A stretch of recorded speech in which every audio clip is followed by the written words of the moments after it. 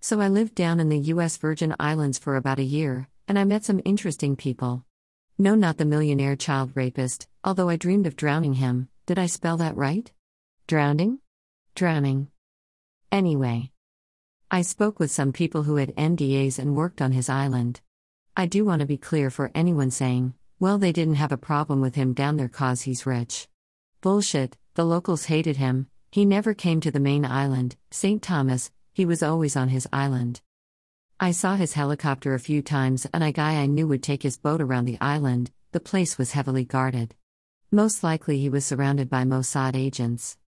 In the world of pedophile traffickers, Epstein was the secretary, Maxwell was the boss. I want to revisit a photo of Ghislaine at a burger joint in LA while she was on the run. Ghislaine Maxwell at In/Out Burger in LA. What's wrong with this picture? Aside from the underage sex trafficker sitting in public rather than a prison yard. Let me ask this, if you were wanted by law enforcement and were one of the most wanted people in America sitting in one of the most paparazzi-heavy areas in the world, would you seem this carefree? That is the look of someone who either has nerves of steel or has knowledge of important information on very important people. This photo was taken, or least released, while the hunt for her was in full swing. Just because you haven't heard about a manhunt doesn't mean law enforcement isn't hunting. You won't know about it until it's kicking your door in. These are reasons you should seriously question just who knows what. Ghislaine and Elon, Ghislaine and Rupert Murdoch, Piers Morgan, Chelsea's wedding. Harvey, Jeffrey, Ghislaine. I could put many more up, you get the point. So these people I spoke with in the Caribbean did not give specifics that would have violated their NDAs because they were rightfully fearful of breaking it. You do not fuck with these type of people without some serious shit happening to you.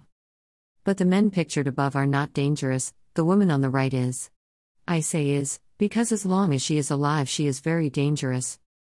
The daughter of a tycoon who was also at the very least an agent for MI6 and Mossad, maybe ties to our agencies. When the whole Pizzagate thing broke, people were so quick to dismiss it, and rightfully so. It seems to have been more of a magic trick than a real leak. Every year for the past few years there have been stories that have not broken as big as they should. As of the posting of this article. Now, is there any reason that most of you haven't heard of any of this? Yes, because very powerful people are entrapped in many of these rings.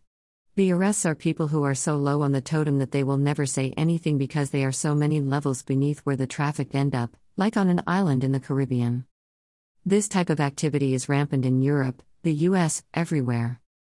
My guess is that Maxwell won't see anything significant, maybe a year or two with a 5-year probation. Why? I imagine she has a few people with a trigger on a release of information. That's the main reason she's not in the news as much as she should be. It could be something as little as a smirk in a picture or one eye closed to signal the release of information on a lot of powerful people that would spend the rest of their wealth and time defending and spinning in the court of public opinion. The media wouldn't be able to ignore it. Remember Amy Robach's hot mic on ABC News where she admitted the network told her to drop it when referring to Epstein a few years before his capture? You don't have to look hard at who is being honest with you. When a media outlet's news division tells you the most trusted or news you can depend on are fair and balanced, they usually aren't being honest. Money changes everyone. I'll bet you your fortune that you will not be the same person the day after you win the lottery. These people don't get to use that excuse. These people raped and stole children and sent them all over the world to be raped by very important people who, in some cases, decide the fate of you and your family. Dennis Hastert, former Speaker of the House and convicted pedophile, served 13 months for raping kids. Dennis Hastert, convicted pedophile. Former GOP Speaker of the House. This man was / very good friends with John and Tony Podesta. I can't really tell you the life these people live, but logically the evidence points to some seriously depraved activities. You will never see me shed one tear for a pedophile's death. Jimmy Savile in the UK was a monster of serious proportions, and very cozy with the royal family. It's one big party, and you ain't in it, George Carlin. In the world of conspiracy they say to follow the money, here follow the lack of it, and the numbers of missing children. Seriously, it may make you ill when you do. The one organization that deals with missing children at a federal level receives around $20 million per year. That's the annual budget to find sex traffickers, to pay employees, gather data from across the globe, and to combat and prosecute child traffickers. Seriously? So whenever a politician tells you they are doing this for the children, you had damn well better raise an eyebrow. The children of the world are party favors for powerful people, and they will do whatever they damn well please to continue doing it. Ghislaine may have very important information on many of these people, but even she has little power compared to many of them. The real power on this planet does not belong in government capitals, but a few private families. A wealth you cannot imagine, it is the kind of wealth that dictates laws of major countries. A kind of wealth that has financed wars and crumbled nations. There are really good people on this planet, many of whom are dirt poor, and the really evil ones own the planet. At his point, all we can hope for is that their children begin to see how much damage their parents do and change the course of the family. It's a long shot.